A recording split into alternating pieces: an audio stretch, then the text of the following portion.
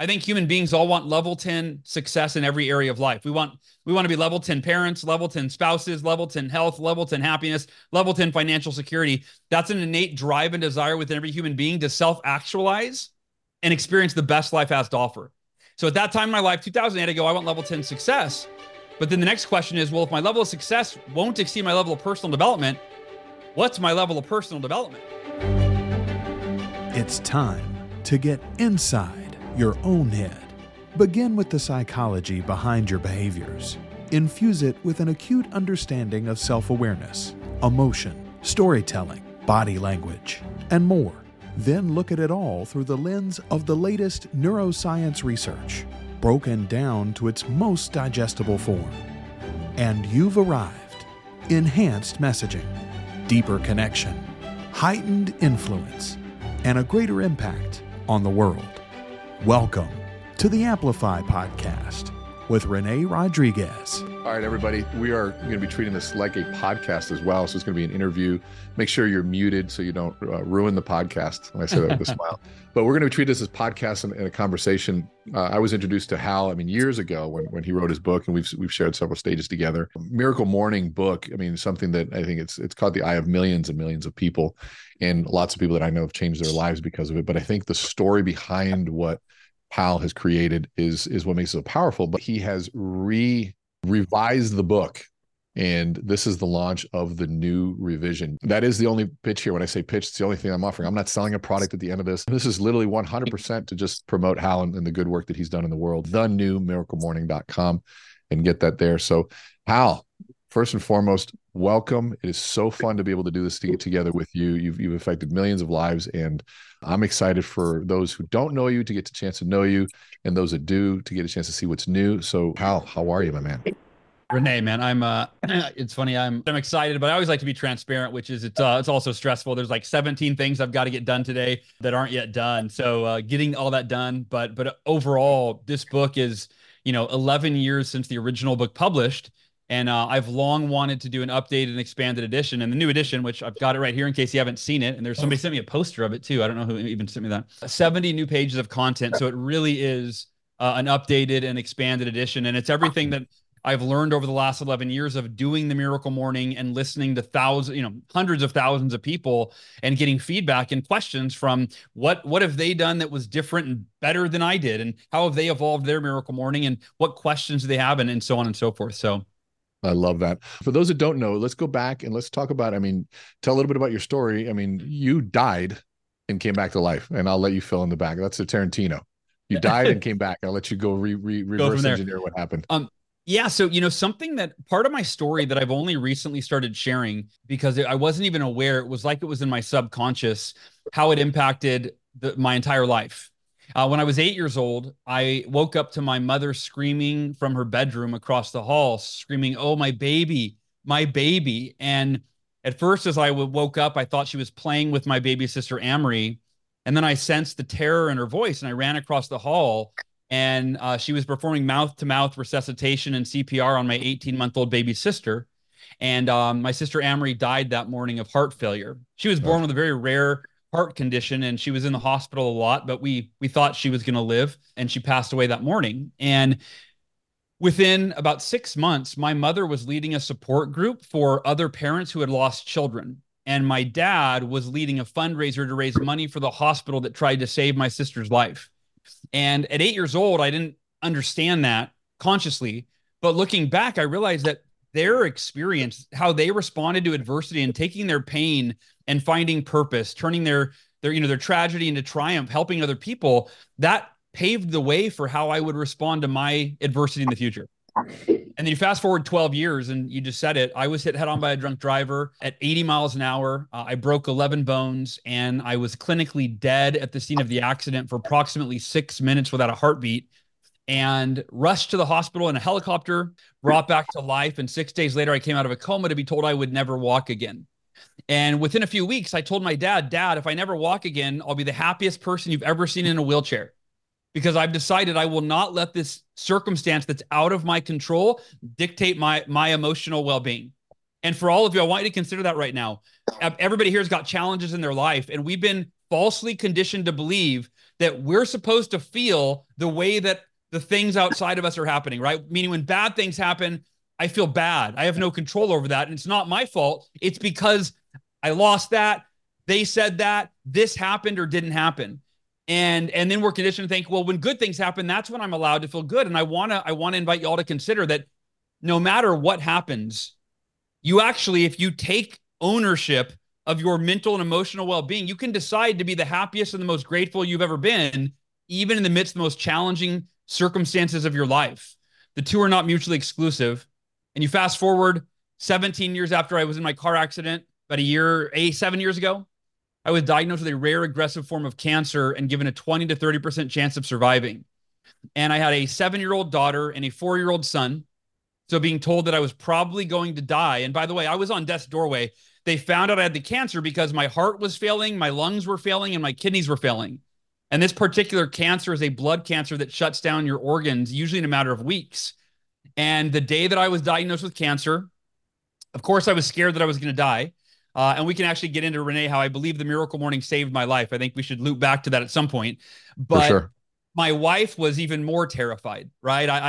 I've been through a car accident. I've been told I'm not going to walk again. Like I know that I believe that we can all defy what other people are telling us is possible or not possible. That's a deep-seated belief I have.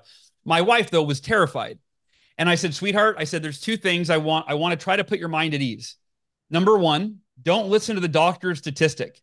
The 20 to 30% of those that survive, that's of people that give up hope. That's people that eat unhealthy. That's people that, right, that don't do everything in their power to survive. I'm not that person. In my mindset, there's a 100% chance that I will be among the 20 to 30% of those that survive this cancer. And I want you to consider that. The economy right now is crashing, right? You can either let the economy defy, oh, well, this percentage of people in my industry don't make it, so therefore I might not make it. No, it's this percentage do make it, and there's a 100% chance that you can and will be in whatever statistic you choose. Nobody else chooses your statistic, you choose. And I said, the second thing, sweetheart, is I will be the happiest and most grateful I've ever been while I endure the most difficult time in my life. And it was the most difficult time in my life, but I chose to be happy. I chose to be grateful. I chose to be at peace with what I couldn't change and focus all my energy on what I could. And so those are three big stories that I hope all of you can pull at least one lesson out of what I just shared and apply it to the challenges that you're facing now, that you faced in the past, or that you might face in the future. What I love about that, there's a concept, my background in behavioral neuroscience really means that I spent most of my work in statistics and math and looking at that. And when you're looking at scientific studies, you're looking at the statistics, the probability of things, but then there's a concept called confounding variables that can ruin a study. And you just basically said, you're a confounding variable. If I do nothing and I lose hope, but I do what everyone else does, I'll fall in that statistic. Yep. But I can confound that.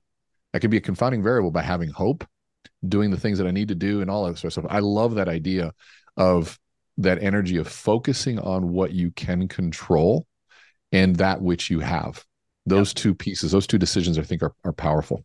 Yeah. Yeah. No, I agree. And I think, back in 2020, as a father, as a human, right, I was asking what you probably are, which is what's going on. Life feels kind of out of control. What should I be focusing on right now? And what I realize is that when we focus on that which is out of our control, we feel out of control. And that leads to anxiety and stress and fear and depression. And in 2020, that which is out of our control was like in our face, right? It's like, like, wait, I can't control these lockdowns. I can't control this virus. I can't control my crazy aunt and uncle posting this mean things on my Facebook page because we don't agree, There was so much that was out of our control. And what I realized, honestly, for me, is I went, okay, so what can I control? And to me, there's really only one thing that we can all control, and it's ourselves. There's number one is who we become every day and how we show up for ourselves, the people we love, and the people that we lead. And so for me, my quick decision was I've got to double down on my miracle morning, on my self-care. I've got to focus on becoming the best version of myself in the midst of these unprecedented times. So I can show up for my kids, show up for my wife, show up for my community, for my family, and show up for myself at my best. And so to me, that for all of us, that no matter what's going on outside of you, How can you optimize you and show up at your best no matter what the circumstances are in your life? I always warn people around the concept of cliches because Mm, these are things that you hear so often, like the serenity prayer or what control what you mm, can control. And we hear it so often that we build a callus to it. yep, But yet, when everything comes down to it, at the end, the people that are winning and succeeding outside of the circumstances that are happening, they go back to those basics. And I think that the answers to life are found in cliches. And they're cliches totally. because they're so fundamentally true. And the first time you heard them, it was mind blowing. And then everybody used it. And I think cliches were the first viral content back then. And so everyone's like, wow, this is such a strong statement that it just went viral. And then when it goes viral, it loses its impact. And so I want you guys to listen to the decisions that he made at his worst moments were the defining moments of who he was. And it's even if I'm in a wheelchair, I'm still going to be happy. It wasn't conditional. It wasn't, there was zero in your, what I'm hearing, there was zero condition in your choice to be happy. It was no matter what happens, I'm going to be. Whatever cards I'm dealt, I'm going to play them. Yeah, And I think so many people say, well, he survived RC4. It's easy. No, it's easy to be happy. No, he was happy. And I'm guessing that's why he survived. And we have to switch that around where we have to make that choice first. And I heard this recently too around the decisions. One, of course, what we can and we can't control. The other decision is what I have and what I don't have. And then third is what time period do I focus on the past, the present, or the future? And if I focus on what I don't have, that which I cannot control, and anything in the past or the future, I am in a miserable state. yeah, And the most powerful thing you just said was, and the media loves to put in our face all of the problems around that which we cannot control. They love putting in our face things that we totally. can't control because they control us emotionally that way. And then that way they can guide our behavior. I mean, Hal, this is one nugget after another. And I'll get my explosions to work here in a second. Every time you drop one, I'll just drop one of those. Keep going on that story because I want to get to how the book came to life and I want to get into what the miracle morning is specifically. Is When you Well, get to yeah, that. and what's new, I'll share with you. But so I'm going to share with you the fourth story, right? So there's a story sandwiched in between all of those, right? So there was my sister's death, there was my car accident, and then there was cancer. But in 2008, there was the United States economy just crashing. And I'm a delusional optimist, right? Or at least I was back then. I'm much more of a realist now, but back then it was like no fear. I create my own economy. You know, friends are going, "Are you concerned with the recession?" I go, "No, I'm not. You know, I don't watch the news," and on and on and on. It was a very real thing. I was a coach, and over half of my clients quit because they couldn't afford coaching because their industries were affected by the economy. And so in a 6-month period, I lost over half of my income. I couldn't pay my bills. My house was foreclosed on by the bank. I went from being a Dave Ramsey student where I was, paid off the credit cards every month to accumulating $52,000 in personal credit card debt over 6 months. And I was really depressed. I was scared. I was starting to get hopeless. I didn't know what to do. And a series of events led me to listen to a Jim Rohn quote that changed my entire life. And I'm going to share the quote with y'all because I think it's important to reiterate. Jim Rohn said, "Your level of success will seldom exceed your level of personal development." And Mm, you may have heard that before, and I had heard it before, but it landed differently, and I quantified it. And here's how I received it. I went, okay, wait a minute. My level of success will seldom exceed my level of personal development. Well, what level of success do I want? And I want you to all consider this for yourself. I think it's the same for everybody. I think human beings all want level 10 success in every area of life. We want to be level 10 parents, level 10 spouses, level 10 health, level 10 happiness, level 10 financial security. That's an innate drive and desire within every human being to self-actualize and experience the best life has to offer. So at that time in my life, 2008, I go, I want level 10 success. But then the next question is, well, if my level of success won't exceed my level of personal development, what's my level of personal development? And let me define that for y'all. To me, your level of personal development is what are the practices, rituals, or routines you have in place every day to develop yourself into the person that you need to be that's capable of creating and sustaining the levels of success that you want in every single area of life. And at that time in my life, I was barely hanging on. And I remember thinking my level of personal development's like at a 2, like maybe a 3 or a 4 on a good day. And I believe this is the disconnect for the majority of society is we all want level 10 success, but unless you're a miracle morning practitioner, right? I know some of you are, but most people don't have a level. Oh, you got it. she just handed it to me right now, by the way. It just came in the mail. That's So amazing. so excited. So cool. But if you don't have a level 10 personal development ritual, you're not going to create the success that you want. And so for me, the epiphany was I'm going to go study what the world's most successful people do for their personal development. I'm going to assemble the most effective personal development ritual ever, theoretically. And so that I can quickly develop myself into the level 10 person that I need to be to create the success that I want. And I'll close out the story by saying this. I gave myself a year. Within 1 year of doing this morning practice, I could turn my life around. And it happened in less than 2 months. In less than 2 months, at the height of the Great Recession in 2008, as the economy was tanking, I more than doubled my income from day one of the Miracle Morning, and it wasn't even called that yet, I'll get to that in a second, to 2 month mark. And I went to my wife in the hallway. I can picture the moment. I said, sweetheart, I just signed on 2 more coaching clients. She said, congratulations, that's great. I know we need that. I said, no, you don't understand. We've officially doubled our income since I started the morning routine. In 2 months, I've doubled our income and the economy is crashing. I go, it feels like a miracle. She goes, it's your miracle morning. I go, I like that, miracle morning. And I didn't know it was going to be a book. I started teaching it to my coaching clients. Most of them said, I'm not a morning person. Like many of you might be thinking, I'm not a morning person, Hal. I don't know if it'll work for me. I go, no, neither was I. Here's how you beat the snooze button. Here's some tips and tricks. Come back to your call commit for 2 weeks. Come back to your next call. Let me know. And 13 out of 14 of my clients came back and said, oh my gosh, I had the best week in my sales career. I'm running, I'm meditating, I'm exercising, I'm all on and on. They said, this miracle morning really works. And that's when the epiphany went. I went, if it worked for me, if the miracle morning worked for me and my clients and we weren't morning people, this could change anyone's life. I have a sense of responsibility to share this with the world. And 3 years later, I self-published the book. Nobody knew who I was. And I've just on a mission ever since then for the last 11 years to keep sharing it. And, and that's where we landed on this new edition, which we can talk about later. Here's what I love is I like application, right? That's my brain is always around, okay, what does this mean to me today? I get off this call. What am I going to do?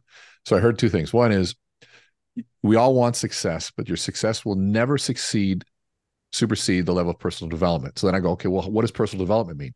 And you gave me something that is even right now, which like, it's not like I don't know this stuff, but you made a click for me. Personal development is compared directly to your routines and your daily habits. And so it's like, I mean, it's so simple, but then I'm saying, okay, so I can't control success, nor can I control personal development. I can control my daily habits. So 100% of my energy should be focused on my daily habits.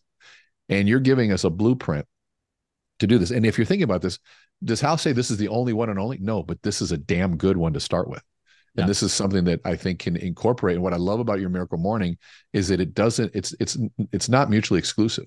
Just because you have other routines doesn't mean you can't do this. It doesn't replace. This is one of those things that is just fundamental in so many areas. And so that's my aha that I'm having right now. It's like, I want success, then I got to continue personal development. But personal development means, am I doing as good as I can on my routines? And what in the world now? Is there a morning routine? Sounds like there is. Yeah. Yeah. I think it's a good opportunity. I'll share, I usually share this little story I'm about to share at the end of when I teach the Savers, but I think it's going to be good on the front end. And it's Robert Kiyosaki. Raise your hand if you are a fan or you know who Robert Kiyosaki is, Rich Dad, Poor Dad author.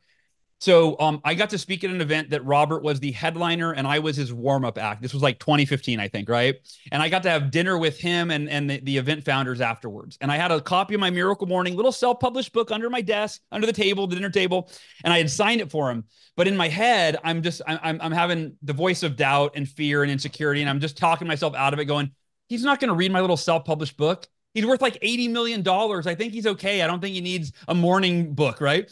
Yeah. But then Wayne Gretzky's quote just entered my mind. You miss all the shots you don't take. I'm like, all right, got nothing to lose. So I wait for my chance. I give Robert the book. I figure he'll never read it, but whatever. I gave it a shot. 3 weeks later, I get an email from his assistant. And she says, Robert has read the Miracle Morning 3 times. And that my jaw hit the floor right there. Like, what? He's read my book 3 times in like the last few weeks. That's crazy. She said he's doing the Miracle Morning almost every single day with his wife, Kim, and it is transforming his life. He wants to have you on Rich Dad Radio. I was awesome. Like, I mean, yeah, amazing. So I go on I go on his show, and at the end of his show, so you're about to learn, I'm about to teach y'all the Miracle Morning. It's made up of 6 practices that are organized by an acronym, SAVERS, SAVERS. Silence after, and don't worry about writing all these down. I'll go slower, but silence, affirmations, visualization, exercise, reading, and scribing. And at the end of the interview, Robert said, Hal, before you wrote the Miracle Morning and you synthesized the savers, he said, every successful person on the planet swears by at least one of those practices and attributes their success to that practice, maybe two or three. He said, maybe it's the books they read or it's their meditation practice. He said, but I've never heard of anyone that does all six of those practices, these ancient best practices, every single day. And he said, I think you named the book correctly, because if you do one of the savers, it'll change your life. But when you do all six, he goes, I'm experiencing miracles in my life, Hal. And I think it's because of these six practices. Renee, was there something you want to interject? No, I'm just having more of these moments. Keep going. Okay. So you guys, let's dive through the savers. And I'm going to give you all some advanced tips and strategies on these techniques, some of which was not in the original book. It's in the new book. The first S in savers is for silence. And that's, again, your meditation or your prayer. Could be breath work as well. But you think about it, when do your best ideas and life-changing breakthroughs come to you? Do they come to you when you're staring at a computer screen, answering email on your phone, or do they come in periods of peaceful, purposeful silence? Maybe it's the shower. Maybe it's you're falling asleep at night. And those moments used to be baked into our lives, right? We didn't have this device has pretty much ruined that for us. Now, you used to be waiting in a line in silence, having ideas lost in your head, on a train, on a plane. Now we're constantly bombarded with this technology.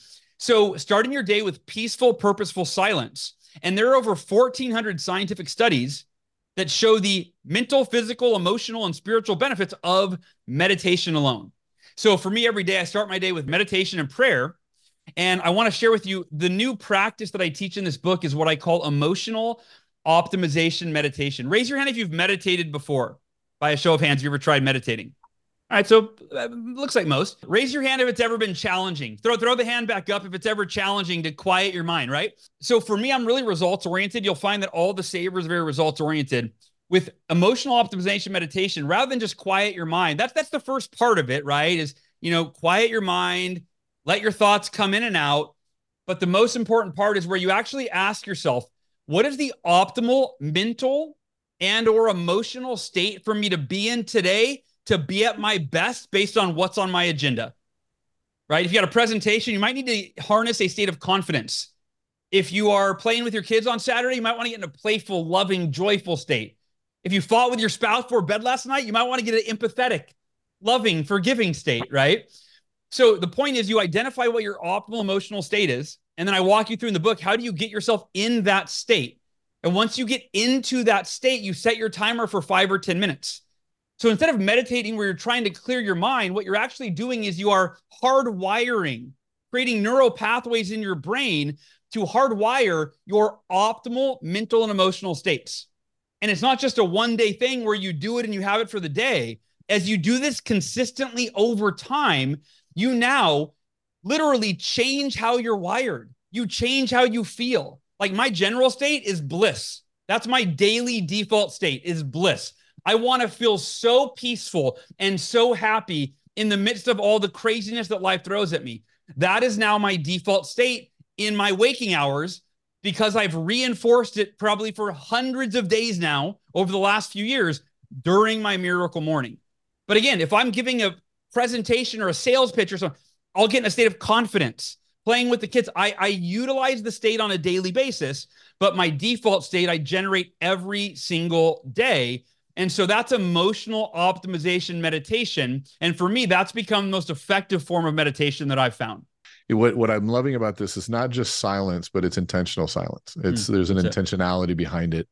And it's also performance-based. For us business people that are here, that's very easy for business professionals to be like, dude, I don't have time to just be silent. I got to get shit done. Yep. And this is like, no, this is getting shit done. This is preparing. Yep. You're sharpening the axe before you chop the tree down. And you're entering the day.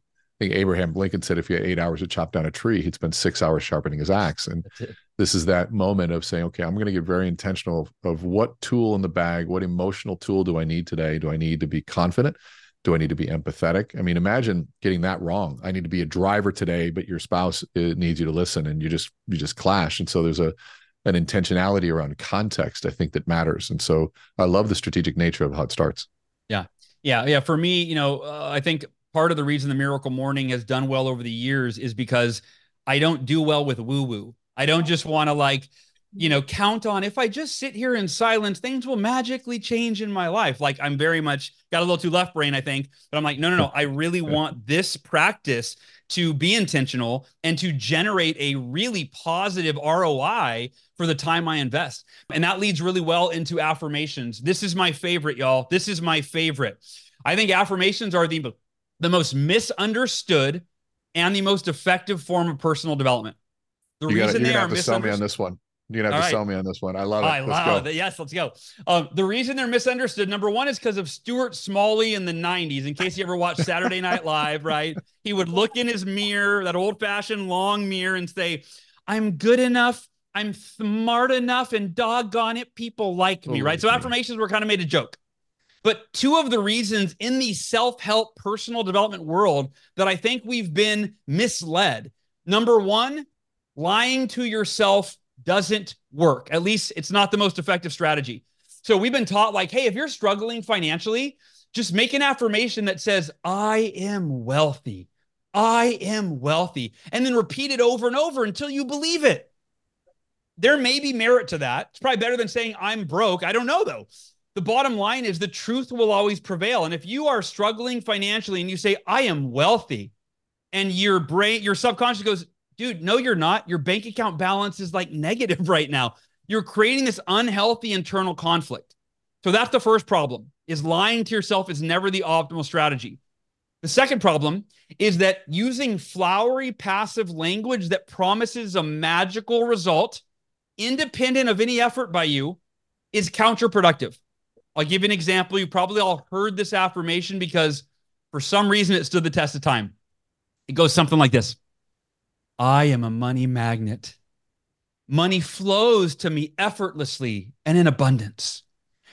Y'all know that's not how money works. Very few millionaires be like, oh yeah, how'd you build a fortune? I just affirmed that I was a magnet for money and it flew into my life, right? So, by the way, I do want to address why I believe that affirmation has stood the test of time. It's like taking like taking a drug, a shot of alcohol, where if you look at your phone balance, your bank account balance, and you're like, oh my gosh, I'm overdrawn again. Oh, I need to do my affirmations because this reality feels really painful. So then you go into your, I'm a money magnet. You go, oh God, that feels better. Money's going to flow into my life effortlessly and in abundance. Oh, that feels so much better than that reality of my bank account balance. But again, it's counterproductive because you're giving yourself temporary relief without you're dealing with the symptoms and not the problem. So I'm going to give you all 3 steps right now and if you can write these down, to create practical, actionable, results-oriented affirmations. And by the way, I follow these affirmations, this formula, for each of my roles and each of my goals. Meaning, as a parent, as a husband, in terms of my financial goals, my health and fitness goals. Here are the 3 steps. Step 1, affirm what you're committed to. Affirm what you're committed to.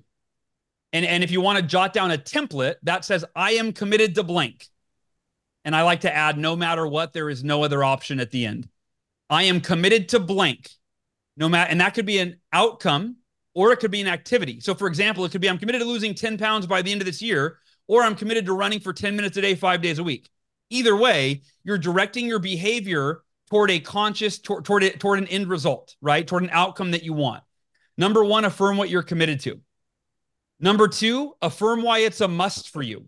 And that's where you're reinforcing, you're articulating the reasons that are so meaningful for you to follow through that commitment, that even when you don't feel like it, even when you're not motivated, even when you're exhausted, right?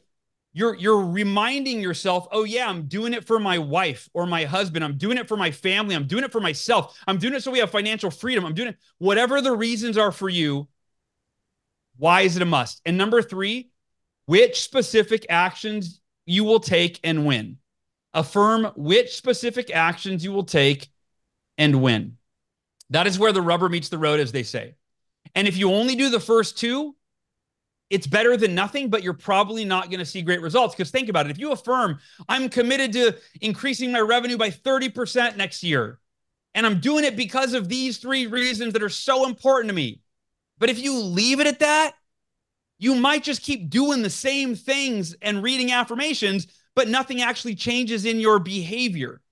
So that's step 3, is where you go, because I'm committed to that, and because it's so important to me, I'm going to do these things on these days of the week at these predetermined times. And here's the beauty of this formula. The only way you can fail is if you don't live in integrity with your word. Because if you live in integrity with your word, you know exactly what you're committed to, you know why it's a must, and you know exactly what you're going to do and when you're going to do it. Essentially, your success becomes inevitable. Sure, of course, you might fall short a little bit. You might, things might not pan out the way you wanted. But the bottom line is, if you live in alignment with what you're affirming every single day, you're going to make massive progress toward whatever outcome you're committed to. Renee, anything to share? And then I will share with you a real life example of how this played out. Yeah. So here's one. I love that this is a very different take on affirmation. I've also done the research on the other, what I think people misunderstand affirmation and the effortless money. I think they start realizing that effort's bad. Effort's great. Effort's what things come from. It's okay that it's not effortless, and it's okay that we put effort out. But I think that this is action oriented. Affirm what we're committed to. Affirm why it's a must. Here's my question around the specific actions and dates. So I'm listening to this, and let's say that, because now there's an assumption underneath that I know where I'm going and I know what I want. What if I don't know is one question that we can come back to. And then second, there's another assumption that I have more of a strategic direction versus tactical daily actions. And so if today I get up and I affirm, I want to go this, and I'm going to affirm to do this, but I did those yesterday. Well, what do I affirm today? So then it might have gotten too granular, or maybe I'm going to affirm I'm going to work out 6 days, 5 days a week before I do 30 minutes of cardio before I consume any food, or whatever that specific piece is. And I can do that. How do you suggest getting clarity around the actions? Yeah. First and foremost, if you don't know what to do, when you draft your affirmations, and I talk about this in the book, but it's that the first thing that you do is schedule time to figure out what you need to do, right? So I'm going to dedicate 30 minutes a day, Monday, Wednesday, Friday, to figure out how to start a business or how to write a business. Like, let's say you want to start a business, right? So you're like, I don't know what I got to do and when I got to do it. I'm figuring all this out. So the first thing that you affirm is you dedicate the time to figure it out. And maybe the very first day that you follow through that affirmation, you're literally Googling, how do I write a book? How do I train for a marathon, right? How do I be a better spouse for, et cetera, et cetera. So that's the first thing. That's how, you're starting out. Your first time that you're scheduling is figuring out what the first step is or the next step beyond that. And then to your other point, it's typically, this is recurring activities, right? So it's exercising, 5 days a week, 20 minutes a day. I'll give you an example. I ran, when I was doing the Miracle Morning, I got really obsessed with this concept of level 10 success. So I just I did the wheel of life, right? On a scale of 1 to 10, where am I in my health and my fitness and my finances and my happiness and my friendships and on and on and on. And then I first assessed my wheel of life, and I was, like, oh man, I got a lot of room to grow. I'm at a 5 here, a 4 here, a 6 here. And then the next question was, what is a level 10 goal that I can set this year? Meaning not what's the ultimate thing I could ever accomplish in my life, but on a scale of 1 to 10, what would be a huge stretch for me this year? It would challenge me, but it would excite me. And if I got to that goal or even close the gap, right, it'd be really fulfilling. That was my level 10 goals. And with fitness, I had 2 friends that had just run ultra marathons. They had just run ultra marathons. I hated running. In fact, raise your hand if you hate running. I still hate running to this day. Okay. I still hate running. And this sounds weird that I committed to run an ultra marathon because I hated running, but it'll make sense. And it'll give you context around the Miracle Morning. So I had 2 friends that had done it. So I knew it was possible, right? If they did it, I could do it, right? It's possible. I don't know how, but it's possible. And then what got me excited, for me, the Miracle Morning is all about becoming. I think we talked about that earlier, right? It's like, I want to become every day. I dedicate time to my miracle morning so that I can become a better version of who I was when I went to bed the night before, right? Through my savers practices. And so I thought, man, if I were to commit to run 52 consecutive miles when I've never run more than one, and that was back when I was in high school PE class and they forced it and I hated every second of it, right? I thought, who would I, right? Remember the whole, this is level 10 success. This is my level of personal development. I asked, who would I have to become to run 52 consecutive miles? I don't even know. I don't know that guy. I'm scared to even think about who that would be. But wow, how exciting to even see if that's possible. And so I committed publicly on my Facebook page and, to friends and family that I would run money to raise money for this charity, that I would run the marathon. And my affirmations went like this. I am committed to completing 52 miles on October 29th, 2009. The reason it's a must for me is because I want to become the person who is capable of setting a seemingly impossible goal and achieving it so that I can accomplish every other goal I set for the rest of my life. So to follow through with that commitment, I will read the Non-Runner's Marathon Trainer, and I will follow the training plan to a T. That's it. If it wasn't for that affirmation formula, I don't think I would have even committed to, let alone completed that 52-mile ultra marathon, on October 29th, 2009. So you just did something. I just had another aha in terms of how to do that second piece and then affirm the why. Jim Rohn had another quote. We love our Jim Rohn quotes here. He said, set a goal to be a millionaire, not for the money, but for what it forces you to become, yes, to get the millionaire. And I think that that's what people miss is you set goals, not even to the achievement, but for what it forces us to become. And when you look at goal setting from that perspective, that answers for me the question that I was having. I was like, okay, so the why, because you get into I'm doing this for my family. And when you get into, the why conversation, I've spent 20 years in this, it becomes a very easily deniable piece. So I survive. Well, survival isn't a good motivator because we go into denial about our mortality. So it doesn't really work.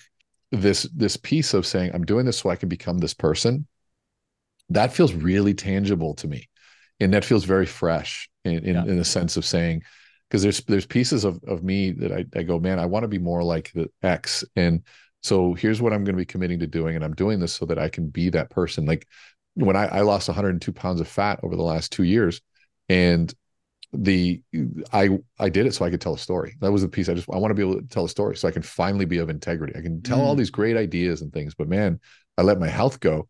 I want to be able to finally have that credibility. And that was that desire to be that piece, that vision kind of kept me there. I thought that's really powerful. Yeah, let's get into visualization. So visualization, I think similar to affirmations, is mistaught. And to me, there's two crucial steps to visualization. And the second step, to me, is the most important, and it's not taught so much. And here's what I mean. We've been taught to visualize the outcome, and that's it, right? Make a vision board and put all the pictures of all the things that you want in your life so you see them and you can be excited about them. There's value to that. But if that's all you do, you literally can trick your subconscious into thinking that it's a foregone conclusion. You're like, oh man, I've seen the vision so much. I just know it's going to happen. And then all of a sudden you've lost the healthy fear and drive. Like, hey, I better actually make sure I'm doing the things. You can get overconfident if all you do is visualize the end result.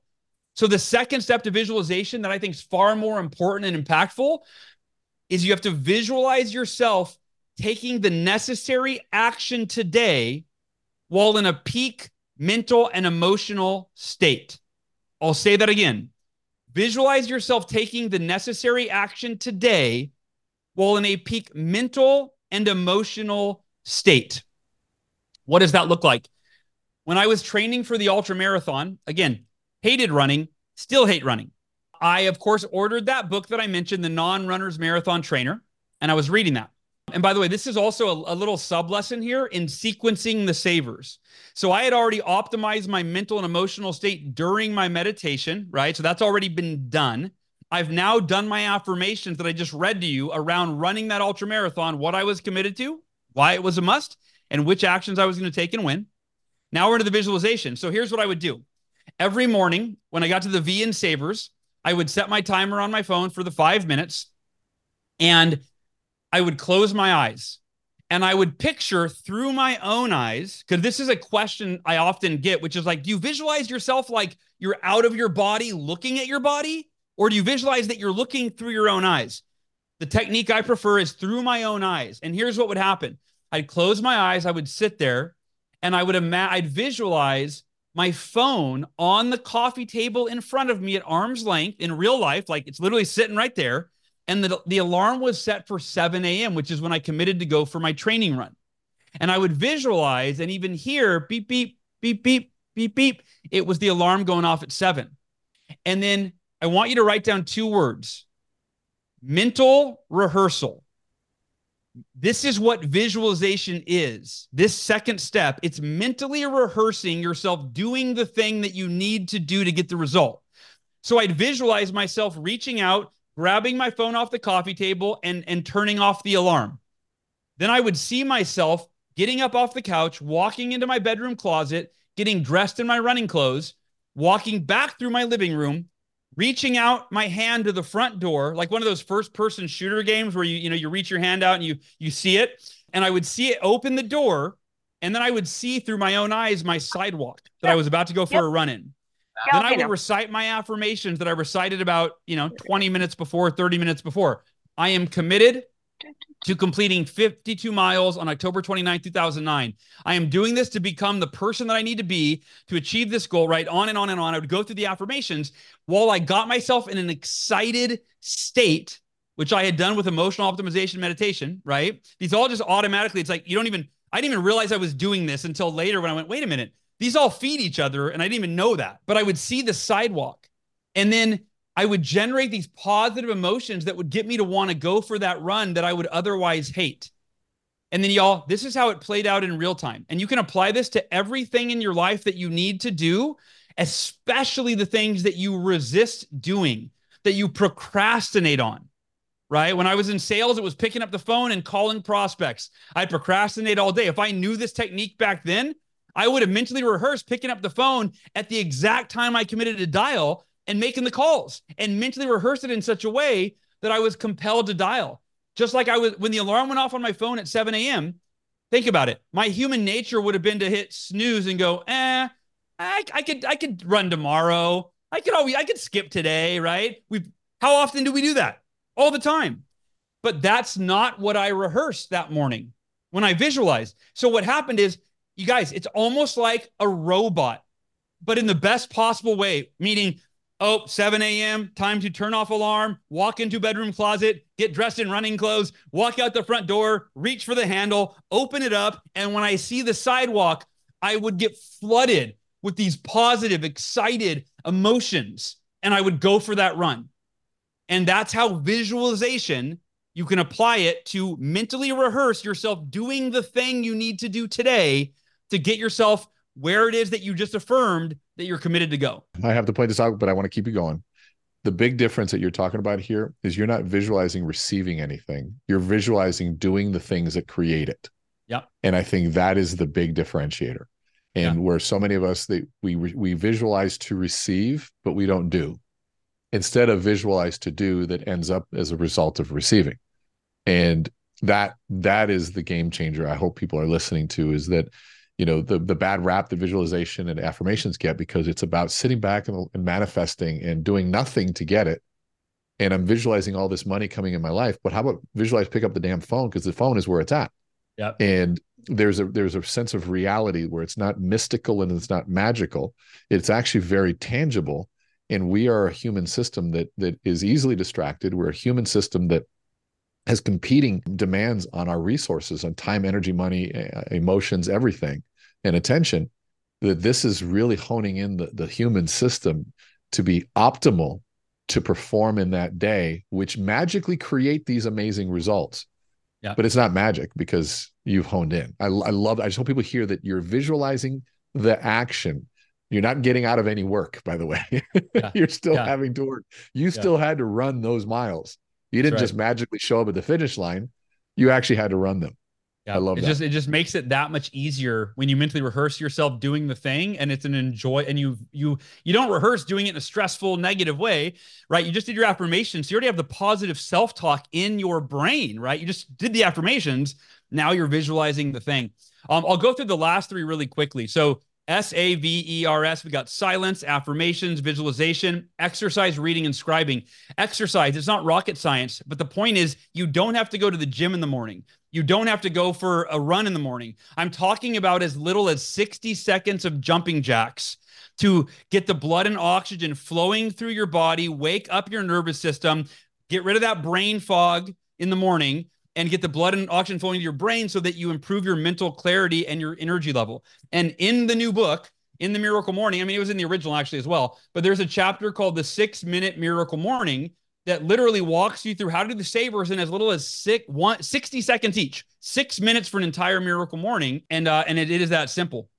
The R in savers is for reading. And again, there's not rocket science here. I'll just share one little tip I have. How many of you, by show of hands, have a family, a spouse, a significant other, kids, right, that you live with? So I have a self-imposed rule that I applied after I went through my cancer journey, which is I used to say family is my number one priority, but if you looked at my schedule before I got cancer, it was not. It wouldn't have been obvious, right? And I'm not perfect. There's still times where right now I'm in book launch mode. I'm falling back into some of those old habits. I'll be honest.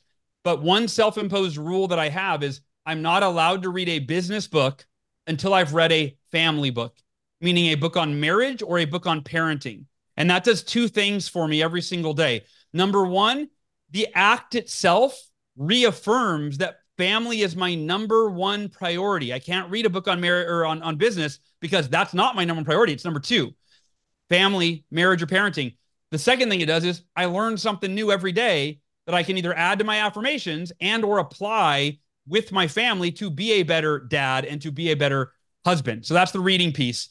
And then the final S in savers is for scribing, which is a fancy word for journaling or writing, but the W or the J would have made the acronym awkward. It wouldn't have worked. So thank you, thesaurus. And we got scribing, which I love that because every day I teach a 3-step process in the book. I write down anything I need to let go of that's, weighing me down. It's causing me stress, fear, etc. What do I need to let go of? Get it out of my head and onto paper. And then number two, what am I grateful for? And I always put my hand on my heart and I close my eyes and I don't just write the gratitude. I let myself feel the gratitude for a good, 20, 30, 60 seconds. And then I look at my to-do list for the day as I'm about to transition from the miracle morning into my workday. And I go, okay, I got 20 things on the to-do list. What's the number one thing that will move the needle in my life or business the most today that I will get done before anything else? And that helps me improve my productivity and get the most important things done. And going back to what Robert Kiyosaki said, any one of the savers will change your life. When you learn how to do all 6 of them in one neat, tidy routine, anywhere from 6 minutes to 30 to 60 minutes, right? It creates miracles in your life. And I mean, I think there are millions of people that can attest to that. What I'm loving about what you said there around gratitude, there's a lot of research around gratitude right now that now we know based on where gratitude is in the brain, you cannot experience stress, anxiety, or sadness when you're truly, the key word is truly experience gratitude. And too many people they try to dupe the system. They say, well, I do my gratitude practice every morning. And they say, okay, well, I'm grateful for this, I'm grateful for that. And they just kind of check the box and it's easy to kind of do that. But there's an actual feeling that you have to feel when it comes to gratitude. And for me, it's the only way that I can experience gratitude is to process the potential loss of something and create that peace. But that's one way of doing it. But whatever way that you get to, you're actually feeling the gratitude. And if you can get to that place, it does become one of the most magical states of mind that you can be in. Yeah, no, I completely agree. And gratitude, there's a new chapter. So the new edition of the book, there's 70 new pages of content and 2 new chapters listed on the front here. There's the Miracle Evening and the Miracle Life. Wow. And the Miracle Evening is your strategy for blissful bedtime and better sleep. Raise your hand if you struggle either falling or staying asleep. Staying. Yeah, I found it's a lot of us. I went through a period in 2020 where I was sleeping 2 to 4 hours a night for 6 months. It was after 3 years of chemotherapy. And if you ever slept 2 to 4 hours in one night, you're a wreck the next day. If you do it for 6 months, I was suicidal. I was in the worst space. I was hallucinating. Anyway, you're probably not in that, well, hopefully you're not in that bad of a place, but basically I relentlessly researched the best sleep strategies that I could find. I hired a sleep doctor, on and on and on. And that this chapter was realizing that people are struggling with sleep. And so I wanted to create it's a 7-step bedtime routine that sets you up for blissful bedtime. And then the second bonus chapter is the miracle life, which is your path to inner freedom. And it's basically teaching how during my car accident, my cancer, it's one thing to be able to say, I chose to be the happiest, most grateful that I've ever been, while I was being told I would first never walk again, and second, die. Right? It's like, okay, yeah, but how do you get there? Like you say it, but how do you get there? And so I really wanted to share that. And that's what the Miracle Life chapter is all about, is how do you choose your optimal mental and emotional state, even when you're in the midst of the most difficult time in your life, or just on any given day. This is so good. Folks, if you haven't yet, please click the link. And I'm gonna challenge everybody here to not just buy one copy for yourselves. I want you to think of 5, maybe even 10 people that you can gift this to. If you feel like this is a gift, and being able to start your day off this way and listening to this directly from Hal, and if you're feeling that sense of motivation, that sense of obligation to make it an improvement, how can we share that? I mean, to me, I look at this, one, I want to help a friend get his book in front of as many different people as possible. That's why we're taking our energy, time, resources, and devoting to this. I want you to think, who can you gift this to? Instead of just buying one, can you think of 5 people, 10 people? I mean, these books are what, what's a book? $19. So 10 people would be $200. $200 decision to send it out. It's Christmas time. Who can you put this to? If you got clients that you work with, imagine walking and starting a meeting saying, hey, I got something. After you do that, I want to give this to you. And you sign the book over to them. This book changed my life. Imagine just that, starting that as a piece. So I want to just challenge you. It's not pressure, but a challenge to say, how can we get this into more people's hands? And today, though, this is the thing. As an author, when you're writing a book, it is a timely thing. And so for this to get the looks that it need in today's highly distracted world, we all need to come together and do something. And this is what I'm challenging you guys. Don't buy just one. Buy 5, buy 10, buy as many as you can comfortably afford. Yeah, Renee, I want to, since you brought that up, thank you. I so appreciate that. And I do believe it's one of the best gifts you can give to somebody. I mean, it really does transform their lives. But yeah, thank you so much, everybody. I so appreciate your support. And Renee, so appreciate you, man.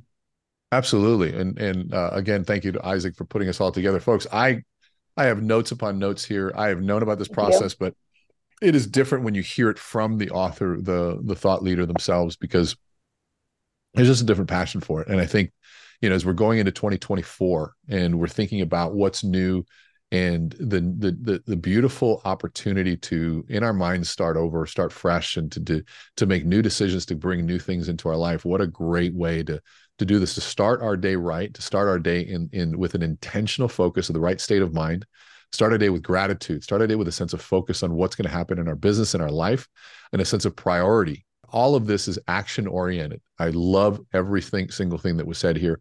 And so again, I'm going to challenge you. We did this so that we could help launch something that is good. I personally believe when I find something good, I put my energy behind it. This is one of those things that I'm putting my energy behind. And so I want to see, hopefully, if you feel the same, that's the best way to do that, is to think of 5 people to 10 people that you can gift this to. And there's really no way to lose on this one, folks. I want to thank all of you for being here. And if you're listening to this on the podcast version, you may not have gotten the pre-sale, but you can at least buy the book. So I hope you do that. Hal, how can people get a hold of you? What's the best way? Miraclemorning.com, y'all, is the hub. You can contact me through there. It goes to my team, of course, but also miraclemorning.com. You can download the free Miracle Morning app, which has 2,000 5-star reviews in the App Store. People are loving that app.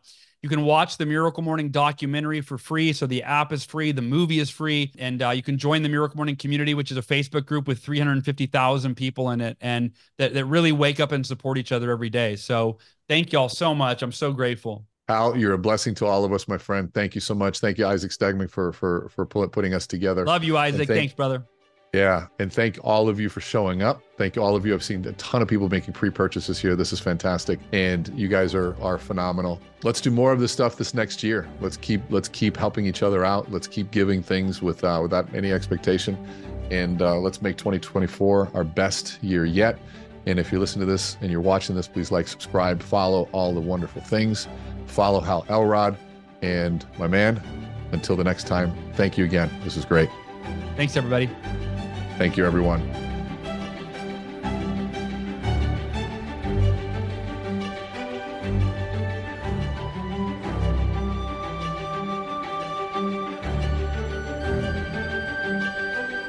Thank you for sharing this time with us. If the experience resonated with you, follow us on Apple and Google Podcasts, Spotify, Stitcher, or AmplifyMyLife.com. Share it with anyone else who's ready to amplify their lives. And remember to let our hearts speak in sequence. For more from Renee Rodriguez, visit meetrenee.com.